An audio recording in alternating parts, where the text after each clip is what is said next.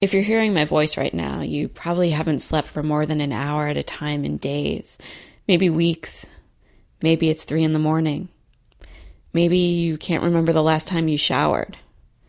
You dread hearing that cry, those little tiny grunts coming from the bassinet telling you your baby's getting hungry again. Wasn't it just 20 minutes ago you put her back in there?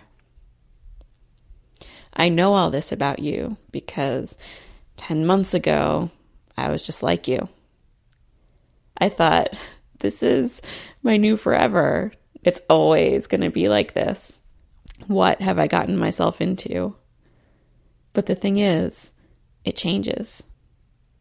Before you know it, you're thinking about how to get your baby to take 2 naps a day, how to keep her from crawling out of the kitchen while you're making breakfast. And those early struggles when you're just in survival mode are just a blip, a very intense blip. And that's what this podcast is about. I'm Hillary Frank. This is the first episode of the Longest Shortest Time podcast.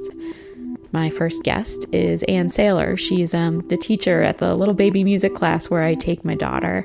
And of course, she's very musical. She got it from her mom, who used to make up songs about her and sing her lullabies. So 10 years ago, Anne brought her son Jacob home from the hospital, and she had what I think is probably the most universal problem that any new parent could have. Her baby wouldn't stop screaming. It would start around 11 o'clock every night and would go on for hours, just this high-pitched, never-ending wail. So Anne and her husband tried everything. They tried bouncing the baby, swaddling the baby. They even tried this thing where they put him in his car seat and just swung him back and forth, which worked, but it was super heavy, as you can imagine. And after a couple nights, it didn't work either. So one night, after just trying all this stuff, Anne collapsed in a rocking chair. And I thought, all right, I can sing. I have this power. Right. And this power has been passed down to me from, through generations in my family. And we can do the lullaby thing. Okay, so do you remember what the first song was that you tried? Yeah, I tried Baby's Boat, which is the song that my grandmother sang to my mother and my mother sang to me. Baby's boat has silver moon. And it totally didn't work.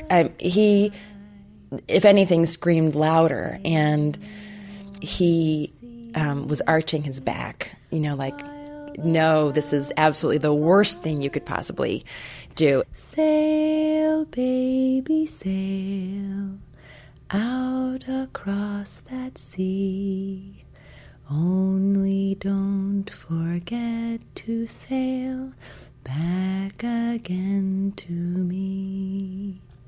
And then I started to get a little bit in my head about it. And I'm like, well, clearly listen to the words. Like baby's like sailing out away from its mother. So in your head, you were thinking, he's reacting badly to the words. He's reacting badly to the words. Maybe it's the tune. I know some grown-ups process minor songs as sad. So then I started to sing You Are My Sunshine. You are my sunshine, my only sunshine. You make me happy when skies are gray. You'll never know. So he continued to arch his back and scream. Please don't take my sunshine away. All of a sudden the words, please don't take my sunshine away. Now I'm like, oh my God, again, I've got this song that has some crazy, terrible subtext. So what happened that night? I felt like we'd tried a lot of things to help this baby not be in so much discomfort or pain, and ourselves to be in so much discomfort and pain. And when I had that aha, that, I can sing, that'll soothe him, and that didn't work. It really did feel like that was the last good idea that I had. And I felt like, like what I had to give wasn't enough. Couldn't help him. I totally know what you're talking about. Absolutely. So your son is now 10 years old, and he can talk and express himself in ways other than arching his back. How does he feel about lullabies now? Oh, that's an interesting question. My daughter is 2 years younger than Jacob, and one night I was in her room singing her a lullaby, and he was in his room next door, and he called out, "Mom, can you please stop singing? It really interferes with my going to sleep process." He said it like that? He said just exactly like that. He's a precocious little guy, but, we ran into Jacob's science teacher at this restaurant opening in town, and she came over and she said to me, "Does he sing at home as much as he sings in class?" And I had no idea how to answer it because I don't know how much he sings in class, right? And she said, yeah, he's almost constantly singing. So I think that he uses music to process the world.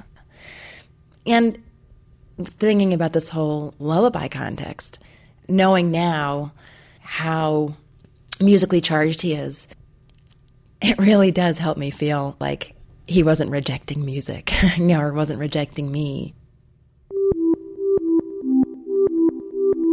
Ann Saylor is a Music Together teacher and a jewelry designer in Montclair, New Jersey. Thanks for listening to the Longest Shortest Time podcast. I'm Hillary Frank. More episodes are coming soon at longestshortesttime.com.